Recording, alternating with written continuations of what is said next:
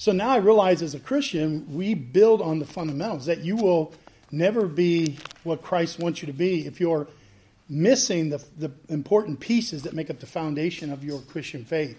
That's what this class is about. We talk about the fundamentals of the faith. MacArthur wrote this, and we talked about the site of gty.org/FOF. All the lessons are there, and the handout is actually made for that. So the first 3 or 4 pages there would be my notes that I will give you tonight. I wanted time to stop and repeat some of the things that we're going to talk about, but most of those are right here on this page. And then your lesson for the FOF classes in the back that you can get online and listen to the sermon there, and it's a fill in the blank. You got all the answers are there as well. You need to take advantage as much as you can to develop the foundation. So I got 45 minutes or so to talk about ecclesiology, which is the theological word for the church, and it's worship and fellowship. What's this about? And make that applicable to TBC and our faith here as we're working together. So I want to make a couple great points on the church, and then I want to end with some practical things on how to be a good member and be a good listener. So first thing I want you to do in my introduction is go to Ephesians, the 5th chapter. 5th chapter of Ephesians. That's Go Eat Popcorn. That's the second of those little bitty books, maybe. 5.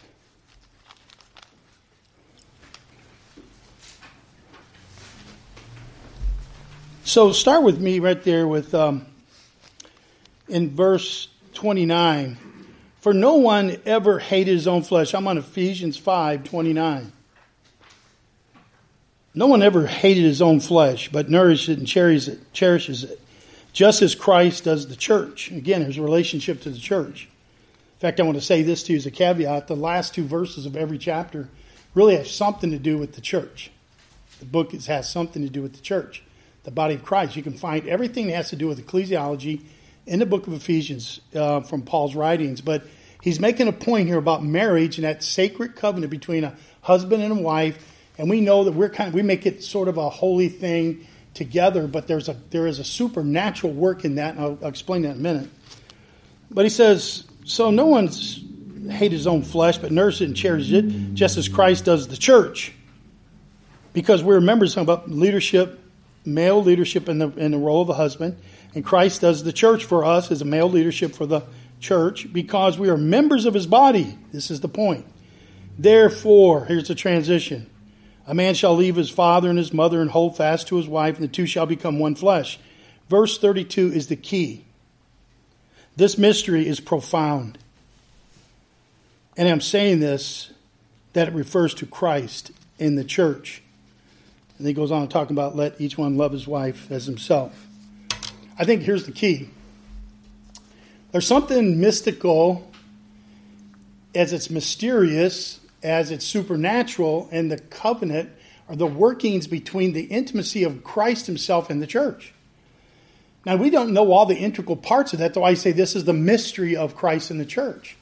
Just like we don't know what the covenant marriage looks like, where 2 people, deny themselves and come together to become one flesh. That's a great concept. We learned that theologically, but in real time, we don't always grasp how important that is to Christ. So the whole function of Christ's intervention with us and how he works through us and in us is really primarily a supernatural work that we need to unpack. It's so important that he called the church as a sacred place. We're going to talk about that, okay? I'm going to unpack this a little bit more, but let's just pray together, can we? Father, as we unpack this today and we talk a bit about this, we're short on time, but we need more understanding. So grace us with that ability to understand when we leave here the importance of the church, of the body of Christ. Not just collectively or corporately or universally, but understanding why we are here and how we function in this place that you have ordained for us, each one of us. We love you. We're thankful for the grace that you've given up to this point, And I pray for your grace and mercies in Jesus' name. Amen. So we make a point here that we're going to talk about the church and how sacred is to God, and it's even a mystery of his intimacy, as his intimacy is on display. I want you to take your handout, and there's a blank side on the back. I want you to take that handout, turn it over with that blank spot, and on the first line, right above here somewhere, I want you to put the word spoken. I want you to put the word spoken across here. You can make it, 10 font, 15 font, 20 font. You can make it somewhere you can see it. Spoken. Just write the word spoken. Okay?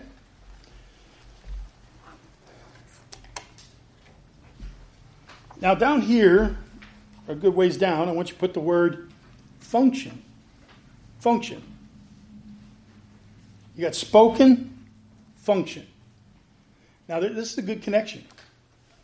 Pastors use this illustration many, many times, and it shows you the room we need to grow here. So that's what I'm trying to tell you. Now, from function to spoken, I want you to draw a line that touches from that one up to this one. Okay? Now, behind the word spoken, I want you to write the word theology. Theology. And on the bottom function, I want you to put theology.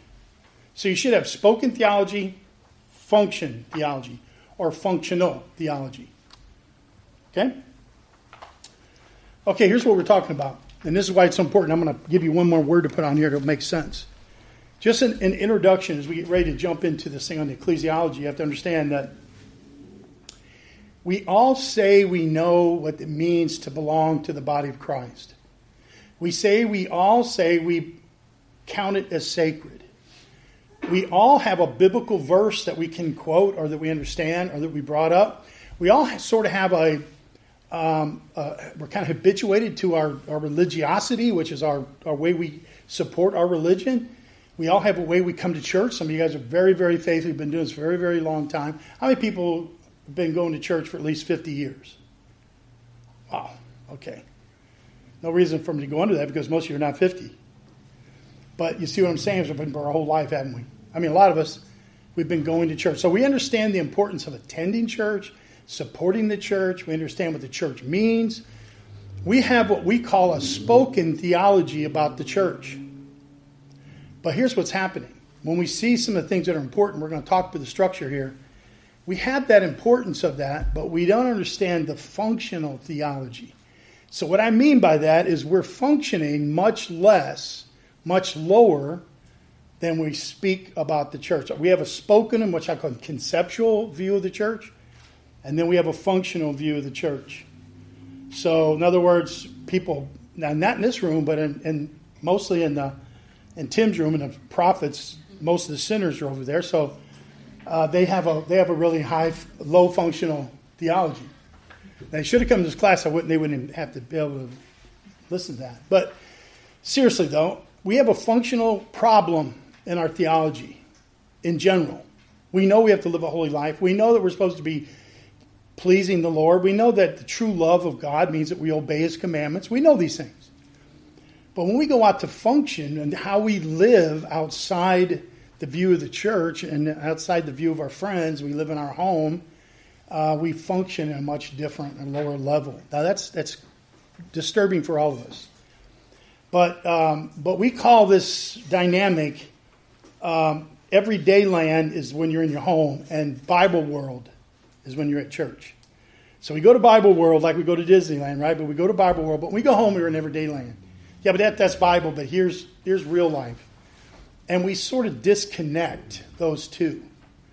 So the line I want you to put a word right in the middle of that line on the same side over here. I want you to write this word, integrity gap. Integrity gap. Integrity gap. So the integrity gap is whatever the distance is. Now for some of you, it's just about this much the difference. Some of it's very close. You live according to the way what you speak, what you believe. And you go home and you're functioning that way. You're holy living. matches your perspective of you're always confessing and repenting, and you're in relationship to Christ, and you're working through these things, and we're putting off and putting on like we normally would do in our life. Others, we sort of struggle with more and more carnality, and our integrity gap is wider and wider. And so my goal today is to kind of help you close the gap. I at least want you to understand the importance of the local church. Not in a way that it becomes legalistic, where we're trying to get more out of you or trying to manipulate you. But you need to understand who you are and how this functions in the church. I'm going to show you in a few of these slides here. So we start off by saying, what is the relationship between Christ and his church? And I'm going to solve this. We're going to talk it through. But first we have to ask this question: what's the difference between universal church and the local church? This is where you talk. What's the difference? Anybody but Jim. He got the book. What's the difference between universal church and a local church? Just in general. Yeah. General unification as Christians, and then local would be like fellowship and communion with one another. Okay. You're in the right territory. You're in the right territory. That's a good way of saying you're wrong, but that's not true. I think you're in the right territory. The universal church actually exists, and the local church actually exists. You hear that? So, are you not from Lynchburg? Me? Yeah. No, I'm from, I go to Liberty. I'm from here. Okay, so whatever concept you have of the church, you have to understand there is a larger universal church, which would include Ashton's wife, who's in heaven. So it's those who are dead and already in heaven. I've got people in China, the lady in China and her family, those believers over there. It's the bigger picture of the universal church is all of God's people. It would be that Revelation 7:9, and many of them from every nation, tribe, and met together and singing psalms. Yeah, those are the people. The entire body of Christ universally. And so there is a bigger universal church. Now I'm going to connect the dots here in a second. The local church is actually where we function and live out that Christianity locally. So there's always a disconnect. I know some people, including one of my older sons, who professing Christ, he's a professing Christian, but he doesn't believe in the local church. He does church online. He does church wherever he wants to. But to go into a church is not really, it's not my thing. Well, it's not your thing, but it's God's thing. And so, he and I, we kind of bump heads about that. Because there has to be a way for you to live out your faith. Can you imagine why a person would favor universal church over local church? Can you think of some reasons? Less accountability. Less accountability. Amen. Yep. What else? Pride. Amen. Very fundamental. Yeah. Other reasons why people would favor universal church versus local church. Accountability was excellent. Pride, yes, absolutely. What else? What's missing? Yeah, they don't have to serve. So you notice like 13 to 16 serving one another's and the one another's in the Bible. That is not a reality for someone who has a concept of a spiritual or supernatural church somewhere. The only reality of this thing is when we're actually face to face serving others. How can you use your gifts on yourself? So there's no place to use your gifts. There's no place to serve others. How do you give? You just give the universal church when you're going to name something and claim something and then send your tithe and offering to some TV preacher you don't really know and doesn't really care about you, but you're trying to, how are you going to give and serve, and how are you going to love one another? And how do you set up a place where you forgive? Because remember, Christianity is a function of kind of a teeter-totter intention between repentance, we're always repenting, and forgiveness, we're always forgiving. Now, how do we work through those issues other than in our mind if we don't have the right view of the local church? See, Christ knew that. All throughout the New Testament, those were legitimate churches. Actually, there wasn't a concept of churches. They were literal churches. And I realized we didn't have the internet then. That's what my son would say. But there's no way to work out your salvation in trembling and fear if you didn't have a chance to serve one another. that Romans 12 would be just benign as far as working out in your life. You wouldn't have anybody to forgive or to work through, to love, forgive. And so therefore the face-to-face differences are huge. But they both exist. It's just some churches don't believe in the local church. Some don't teach about the local church, the power of the local church. It's convenient for them. They manipulate people to come. They're trying to get a great crowd. But at the same time, we're gathering, God's people gather in the local church. So we don't do all of our evangelism in the local church, but we do all of our teaching and equipping in the local church. That's what it is. We're supposed to equip the saints for ministry.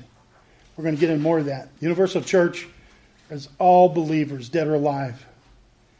The local church is a smaller group of believers that come together to worship, fellowship, receive the teaching, and evangelize the local community. We do that together collectively. There's more about your salvation noted in here corporately than it does privately. So when people, they push this idea that this personal relationship with Jesus Christ, you're saved into a fellowship. There is a corporate connection to our salvation. It's not individualized. Some have this, some don't. And, well, just between you and Jesus. No, it isn't. We always work out all of our salvation, all of our walk with Christ with one another. With Christ in mind. Just confess your sin one to another.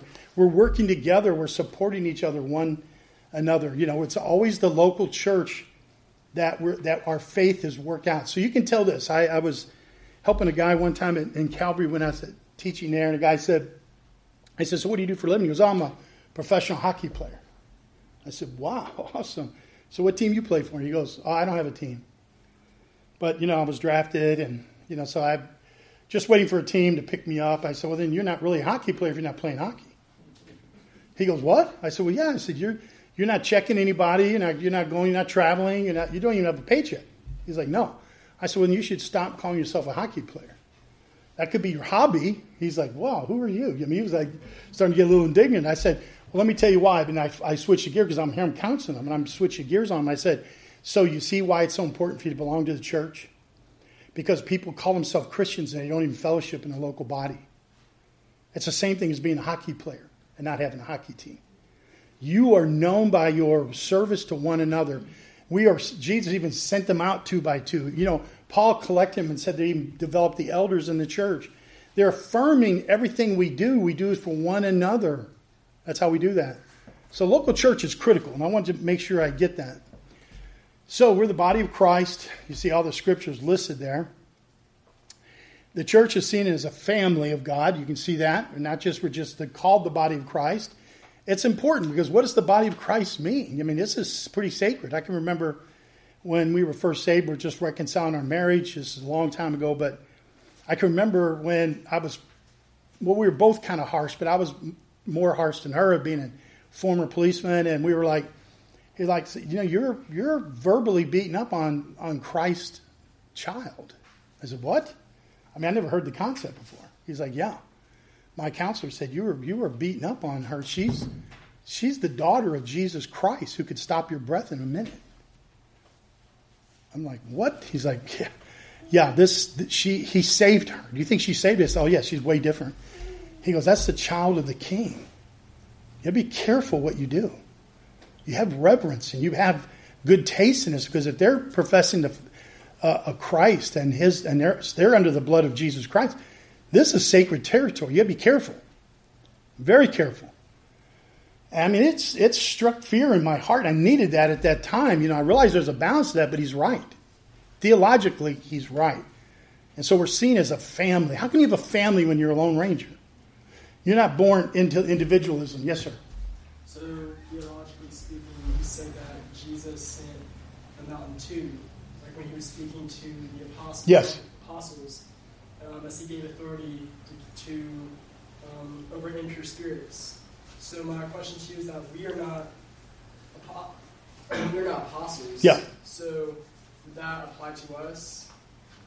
Yeah, they sent other people out 2 by 2 as well. The church does. The church sends people. People are always sent in the mission of Christ, like missionaries are sent. See, nobody just immediately, as soon as they're born again, they're just floundering around on their own. They're not going out doing the work of God all by themselves. There's a support. There's prayer. There's lots of things together. So even in Jesus' followers, we're not apostles, but even those apostles were gathered. I mean, there was a gathering of them. They were gathered together doing the work of Christ together. They weren't out there fragmented all over the place and not even knowing each other and just have a concept of this. There was always an idea of the gathering of the saints. So we're working as a corporate church. And let me tell you why, because Ephesians 4, if you look over Ephesians here, we need one another. It says sometimes you're a hand, sometimes you're an arm, sometimes you're a head. Remember that passage? And so the thing is, heads don't function by themselves. Hands can't live by themselves. I've found plenty of them as policemen in car accidents. All right? Hands and arms just don't work by themselves. All right? So we work together because the body needs every part. That's the purpose, isn't it? We see that in 1 Corinthians 12 as well. And I'm going to talk about gifts next time we meet. So you have to understand how the corporate part of the body of Christ works together. When he sees the bride in Revelation, he's seeing a tapestry of all nations and tribes and people. He's not seeing one person here, one person over there, one more spiritual person there. It's a tapestry of people who are giving him glory. That's collectively his bride that he embraces and gives the inheritance to. This is huge. It's bigger than we know, because even how he does this and why he does this is a mystery. That's a good question. So there's important dynamics of the church as well. There's always teaching, fellowship, communion, and prayer. Those are the main things that happen in the church. And we'll talk about the structure here. Let me just back up and say this. This is the very part of the church that's probably pretty good. I'll just make another note of that. You get in a church, a lot of churches go, there's a lot of inspiration, but there's no information. Nobody's teaching the Bible. A friend of mine, we had a chance to lead to Christ in counseling, and he started coming to our church. And he came from a pretty liberal church, and when he came, he was like, I started telling him, this is Sunday school hour, here's where we go. And the new people are going over here as foundations class, and we're going over here. And so I was teaching, and I could see the window over there, and he was walking back and forth. And I said, just a minute, you guys, look up that passage for me. Run out in the hallway, and I said, Tom, what are you doing? He said, I'm just looking for a class. I said, they're all over. He goes, I know, every class I go into, it's all about the Bible. He said, everywhere I go, it's teaching the Bible. I said, Tom, we need the Bible. That's what it's for. Teaching us the Bible, because we don't know what to believe without the Word. We don't know who to trust without the Word of God. We don't know what to do without the Word of God. We don't know how we have to love one another, or what God expects us to do without the Bible. And so now today, he's like a big Bible guy. He's teaching. That was some 15 years ago. And the dude he's memorized the whole book of Ephesians. I mean, he's obsessed with it. He's got his family. I mean, he's not on target. But I remember him pacing around because his religious affiliation before it excluded the Bible. Teaching is critical. You got to have teaching. Fellowship. Fellowship is the word koinonia. We work with one another. It says in Acts 2 that they gave everything they had. They all brought it together. And everybody who was in need, and they gave from that. You remember that Acts 2, verse 42 through 47? It talks about the dynamics there of what they were doing in a church that all came together. What if they were universalists? We're all out of there everywhere. We can't do that. We can't do that for one another. I always tell my sons, I have 6 boys, and I always told them the same thing. When you leave, you don't go to a job because you get a job. You go and find a church first. Find out where your church is. Because if you find your church, they're going to help you find the way into buying a house. Finding the right people are going to help you. You trust your church. I remember when I pulled up here in my U-Haul. Poor Clay Mackey was a pastor's assistant back then. And I thought, this kid can't even weigh 100 pounds. And he's unloading my camper. I was like, Clay. He's like, no, I got it. And he had a couple of guys showed up. But the church is where we trust. The church is how we work through it. And there's fellowship one for another. That's what we do. It's not all about the music, and it's not all about our fellowship, but it's a combination of teaching, fellowship, and communion. When he talked about, they broke bread together. This is a sacred moment. I get really upset when my sons don't understand the sacredness and the importance of breaking bread. This is what God, it's an imperative. It's a command for us to meet together. and break bread. Now, you don't understand all of it, and it's kind of resurrecting the death, burial, and the resurrection of Christ. It's the gospel in your face every minute. There's a lot of work being done. A lot of work gets done by supernatural work. And then there's prayer. There's never enough prayer. We don't pray enough. The church doesn't pray enough. Prayer is huge. But that's how the church functions. And a prayer, does it make sense to anybody? You're praying to somebody you can't see? Prayer is the hardest work you'll ever do. And prayer is part of the communion and the community of the local body. Half the things you go through, you will never get out on the other side safely without the church praying for you. Am I right or wrong, Rick? Yes, sir, you're right. Okay, just remember that. Now, how do you do that if you're all by yourself out here like my son? He's like, well, I watch on TV. Joel, will you pray for me? He isn't answering. And try to email him. Yeah, good luck with that. I'm just saying, you got to be careful. This is how the church functions. These are the most important things you can do to be in connection with Jesus Christ. The structure of the early church, some responsibilities. We had here some areas. We had apostles. They were sent out on a mission to build the church. We don't have apostles today because they ceased. We found out from 1 Corinthians about that.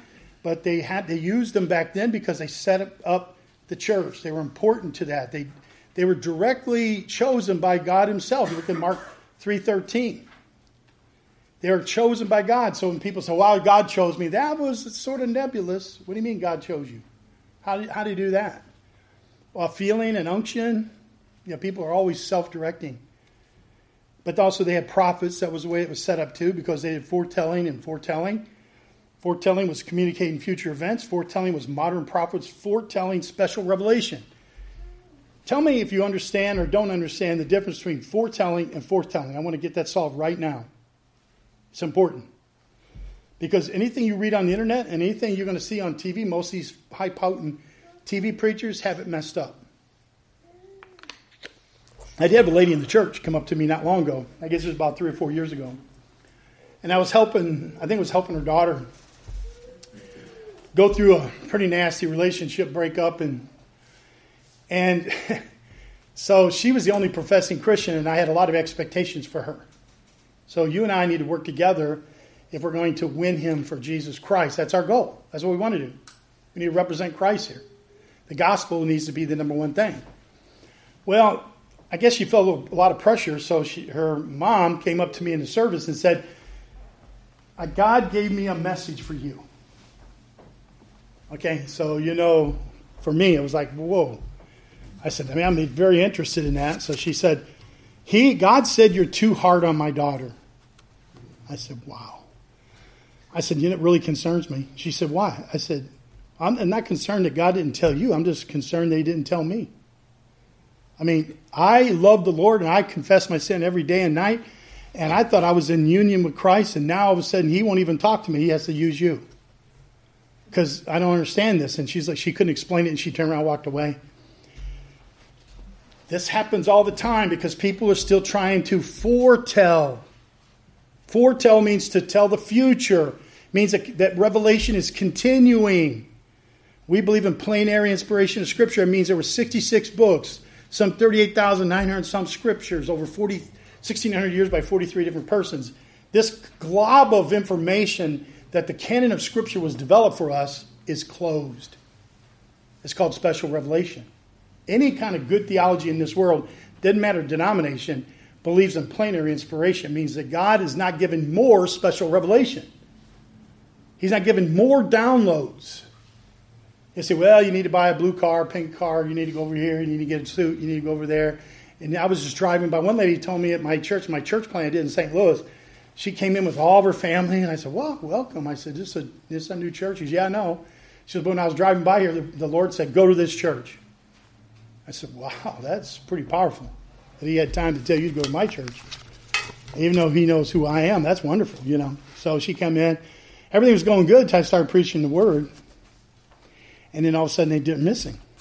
I called her. Finally had to go up and visit her. And I said, hey, I'm really missing you, Anna. I don't know what's going on. She said, I'm going to another church. I said, wait a minute. I said, you don't want to disobey God. God told you to come to my church. Or did he? And she says, well, I thought he did. Well, it's pretty risky, isn't it? So let me sit there and talk to you about how you hear from God. You got a couple minutes? And it, of course, it didn't turn out that good. But we foretell, which means we're sharing the gospel. We're sharing the word of God. Already the prophecies that are in Scripture, already the things that are happening.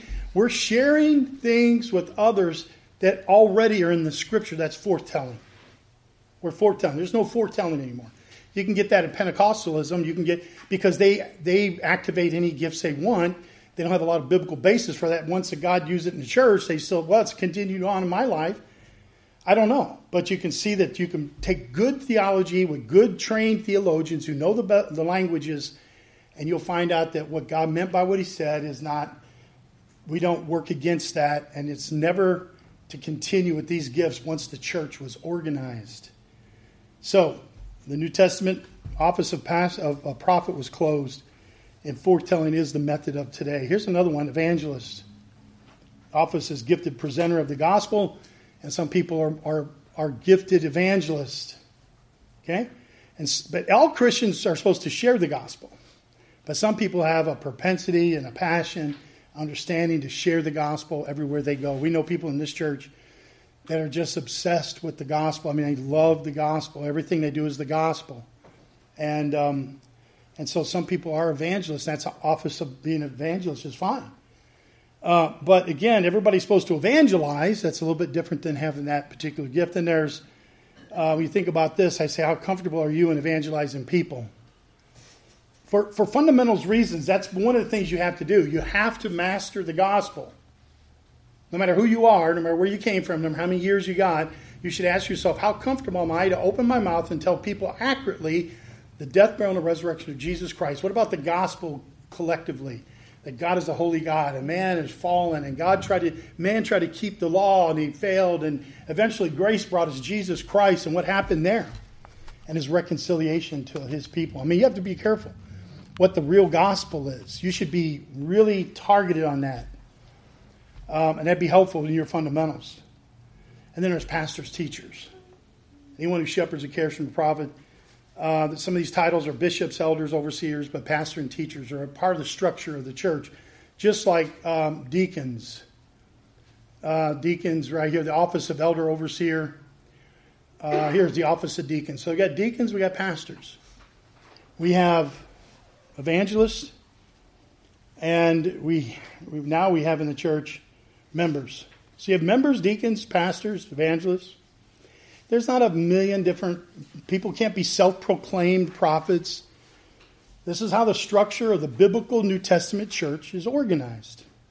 That's what it is. I didn't hand this out to you, but you should sometime read the TBC covenant commitment as a member of the church. Is that we're committing to one another this. The minute you come, we're caring for you. The minute you come, you're in our prayers. And when we help you with your children, you help us with our children. And we help you in your process, your pain and agony, and they help us in pain and agony. I couldn't live without the church. In fact, I guess since 1990. I guess 93 was my first assignment. And I've always lived in the midst of church a whole time. I mean, I didn't just go to church. I mean, I lived for the church. I realized by 96, they called me to be a pastor, and I didn't ask for it. I didn't make an application about it, but I realized it fit to where I was at. We need somebody devoted to live and die for the church. So is that you? I said, I think so, And then I was ordained later on, but the point is that we have to have a different view and concept of the church of Jesus Christ and know how it's structured. So true fellowship is about the one another's in the Bible. Relationships are the glue to a loving relationship with one another in the church. Be careful with fellowships outside the faith. Why? Because 1 Corinthians 15:33, who wants to look that up quickly?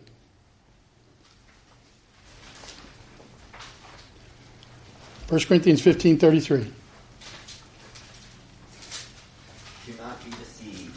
Bad company ruins good morals. That's right. So there's a two-way street for evangelism. Bad association spoils useful habits, or bad association spoils moral character.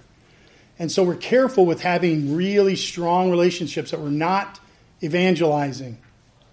I realize that there's an element of those things we have to have in our job. I remember as a Christian policeman, I had a partner who wasn't a Christian, and so there was always an evangelistic opportunities without shoving it down their throat, so he didn't think he had a Jehovah's Witness in the car, that you can't shake. You know how that is. Insurance men and Jehovah's Witnesses are the two worst people to be locked in an elevator with. Okay. So, being a healthy church member, here's some principles I want you to learn. Be a good expositional listener. What's that mean? You have to know what expositional preaching is. First, it's a preaching that takes the main point of the sermon from that particular message. Whatever you extract from the sermon is the major point. To be a good listener expositionally is to look for the data that Brian is uncovering, extracting, exegeting, pulling from the Scripture. What are these truths that come to surface? Because those are the things God breathed. That's what truth is. Instead of just picking a topic randomly and trying to find Scriptures to match it, we're expositional, which means we're taking everything in the Bible as good for us. Entire Scripture is having the entire Word of God as part of the healthy plan of God. And His timing is all providential as well. So He brings this out and you're saying, I don't know about that. I've already studied, Romans 6. All of a sudden, boom, somebody hits your heart. So we have to understand what that means. Here's some don'ts and do's, 2 of them. We don't listen for how-to advice. That's not a good message. How-to advice. Scripture provides that organically. We don't listen to messages that bolster self-esteem, or pique our interest in political or social issues. We don't waste our time with that. We let the Scripture dictate what the point of the message is. That's what expositional preaching is. And it becomes addicting once you get into it. You see why. All of a sudden you start growing the water table of your heart, which is the theology that you believe that's solid and rock solid in your life, ends up helping you make decision and discerning things that you need to see in your life. It's because it's infiltrating and saturating your heart with truth. So expositionally, we don't look for things that are going to boost our self-esteem. That's temporary. Or they're going to give us a political issue and social issues they're going to talk about, which are temporary at most, right? The next politicians come along, where they could be right or left, is going to be messing things up again. We just don't want to talk about some of these things that are not going to be eternally driven by the Scripture. What we should do is listen for the voice of God through Scripture. If you're still trying to hear that small voice in your head, you're missing the Scripture. John 14, 26 and 7 reminds us that the Holy Spirit's there to remind us everything that He, Jesus Christ, said. We remember that Colossians 3:16 says that the Word, we're filled with the Word of God. It also talks about Ephesians 5:18 that the Word of God, the Spirit of God, is also we're being filled with the Spirit of God. So they're one and the same. You hear the voice of God when you open the Bible. That's the safest way. Here's what I would say. I would say that if you're hearing more voices than you hear the Scripture, then you're likely to be deceived, because you're going to be listening to the flesh or you're going to listen to the devil. So you got 2 out of 3 chances to be deceived. When I open the Bible and God wants to speak to me through the Scripture, I'm assured that I'm going to hear the truth. In fact, Jerry Bridges, the great theologian that died a few years ago, said, "Stop listening to yourself, because you can't trust that you'll tell yourself the truth. So stay in the Word." That was his famous quote. Stop listening to yourself, because you can't trust that you are going to tell yourself the truth. Your perspective of how you're doing is much different than what's really going on. So stay in the Word. We should listen for the meaning of the main idea.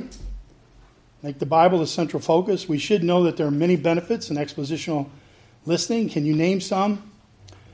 Do some work on the preaching chapter before the Sunday school if you want. Like, he's going to preach on Romans 6, so you should be reading Romans 6 ahead. You should look at some commentaries and some books and just do a little work on it. Read it, take some notes yourself, try to diagram it yourself. Get in preparation for when he unpacks it. That's a good expositional listener. Pay dirt. I want to get this one principle. So anything that impacts you for change, I call pay dirt. Pay dirt is a term that we use from gold digging from way back. They would come and chip and knock rocks and move dirt and sand and wheel it out and take the buggy would roll it out or the train would roll it out. They'd move soil like almost this whole room of soil and find 2 little nuggets of gold. So I use that spiritually, saying that, you got to move a lot of Scripture. You got to read a lot of Scripture. You got to listen to a lot of Scripture. You got to meditate on a lot of Scripture. And something's going to impact your heart. The Spirit of God's going to use the Word of God in the child of God to produce the will of God. What's the will of God? You're changed in the likeness of Christ. It's called sanctification. But it's all for the glory of God. And so when you're hearing that, whatever's making a difference, write it down. I always tell my counselees to write down the things that attacked you, offended you, that helped you, that convicted you. Write them down. That's pay dirt. When you leave a service, should say to yourself, what was pay dirt? I'm with my family. I got my extended family. I meet with them for lunch. And then we talk about it a little bit. And I'll say, well, does anybody got any pay dirt? Because that's really neat. So, I realized when he said this is what came to mind, about this. And I wrote this down. And I wrote 3 things today down from that message as well. And I just need to have discussion about it. What is the pay dirt when you hear the Bible or read the Bible? Otherwise, it gets caught up in all the slush, and you end up moving soil out every day thinking that's the most religious thing you can do. Is just read the Bible, stay under the Word of God, hear the pastor preaching, and you can't say what a single thing meant out of any service. You have to write every word down, every point down, but you need to write pay dirt down. It's important. So, you need to grow as a theologian. How is that? Every Christian is meant to be a good theologian. Know what you believe. Know what you believe. Your life will be better. Your personal holiness, your marriage, your parenting, everything will be better as you grow as a theologian. Because whatever you believe about God will help you interpret life and things that happen to you.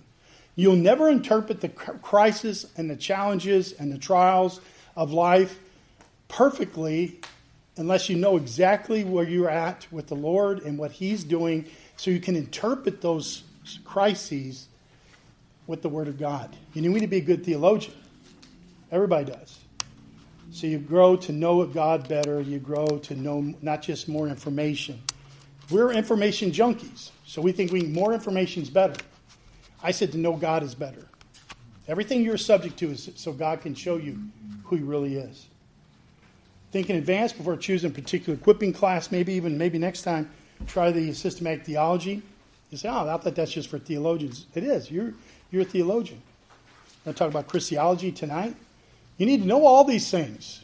It's not just for seminary. That's why we're offering, because we want people to be aware of what they should believe about things in the Bible. Otherwise, you're fooled for the latest things and gadgets and theologies in the world, or you're stuck wherever your other pastor who wasn't trained, whoever that may be, and you maybe are out of sync to where God is really taking you. You have to be careful. You need to be a good theologian. Practice biblical theology helps you grow our reverence for God. The more biblical theology you have, the more reverence for God you'll develop. Learning is important when it contributes to our obedience too. So be in sync to where God is in that. Here's another one, practicing biblical theology. Help us overcome wrong ideas and wrong doctrines, 1 Corinthians 10:11. We have to be careful that we're practicing theology too. It's not just to learn something, but how is that going to help you obey the Lord? Jesus learned obedience through His suffering. Hebrews 5:8, if you remember that. Practice biblical theology helps us become gospel-centered Christians. The gospel should drive you. It's the denominator of your equation. The numerator is flexible, but the denominator has the power. The gospel should be driving your passion for Christ. Read and study good books too. Don't get caught up in have a good church and good teaching, and the next time you pick up a book that's by some other guy. I just helped some family, and they had a book on repentance by some mystic. I'm saying, no wonder you're confused. Because it's some nebulous thing that you just put on. It's not something you actually do. And I was like, wow. And how did you get on that? Well, the guy, he had some pretty good credentials. Well, compared to what? I mean, his theology was pretty bad. Be careful. You can always call the office and ask. Somebody will help you. Be a gospel-saturated member. Know the gospel. Listen to the gospel. Live out the gospel. Share the gospel. Okay?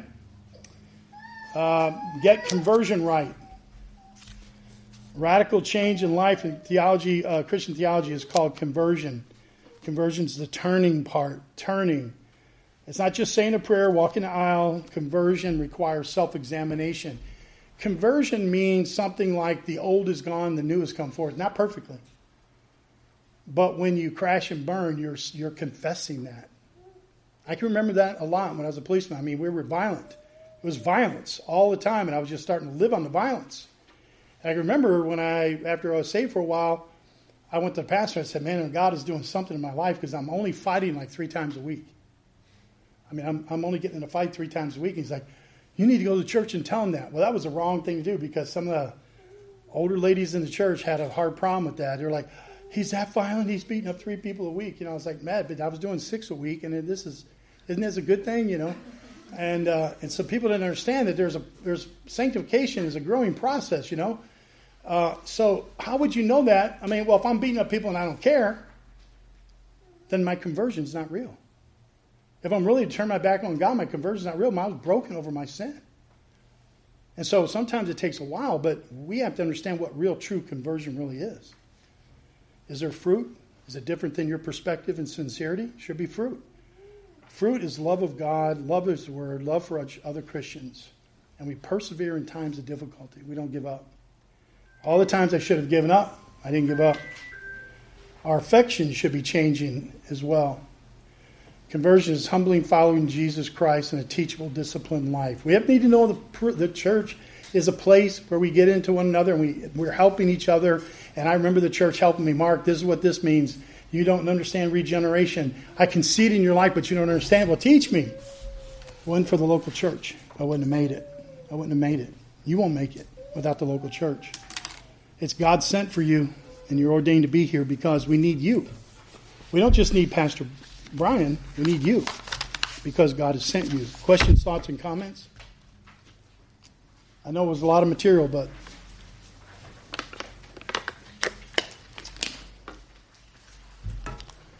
I hope you understand the church. There's a lot more material. I can give you a book on church membership, why it's important.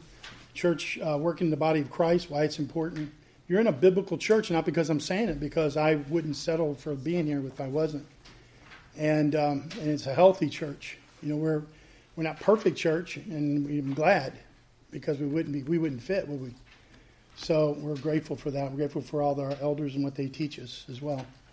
So good. Let's next week is Easter. I call it Resurrection Sunday.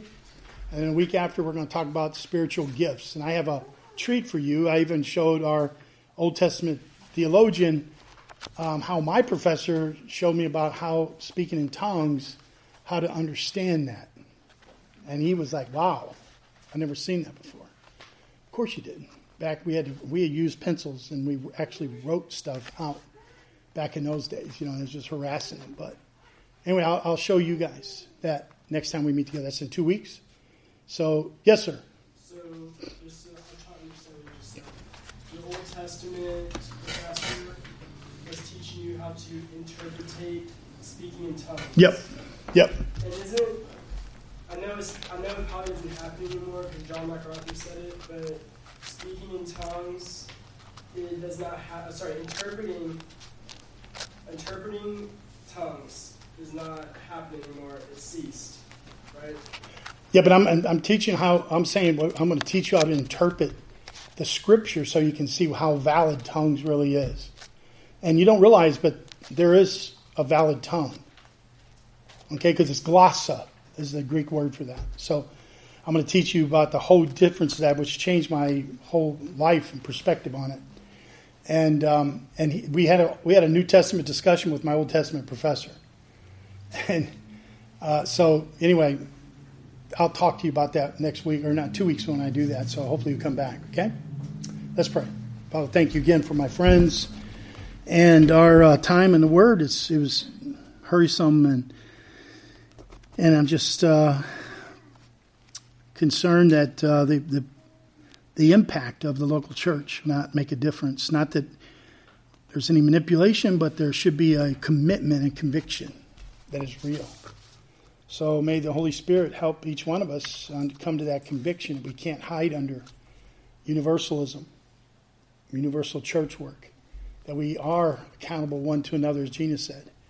And we are working through these things, sanctifying and blessing and working, serving one another, praying for one another, helping one another.